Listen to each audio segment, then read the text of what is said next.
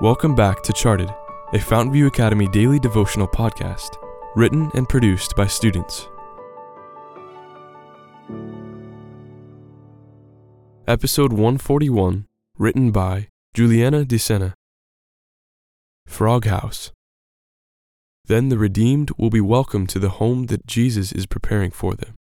Steps to Christ, page 126. You can put the leaves right there. Furrowed lines of concentration etched themselves across my forehead as my finger pointed to a spot by a flat rock. Bustling over, my brother deposited his load.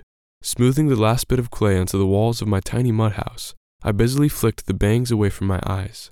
My 8-year-old frame took on a scrutinizing air as I stood back to admire my latest advancement in architectonics. Well, the house is done.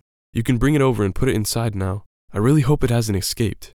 Eyes wide with sudden apprehension, my brother scampered over to the hole in the dirt where it was. Peering inside, his worried features suddenly relaxed, as he realized that the subject of our concern was still safely trapped within the temporary confines of his dirt dungeon.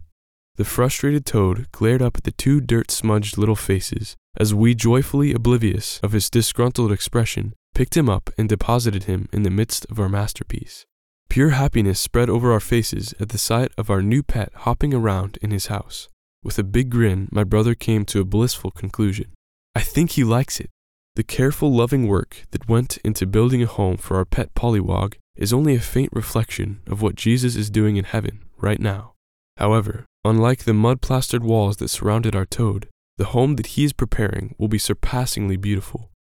In my Father's house are many mansions. If it were not so, I would have told you. I go to prepare a place for you. John chapter 14, verse 2.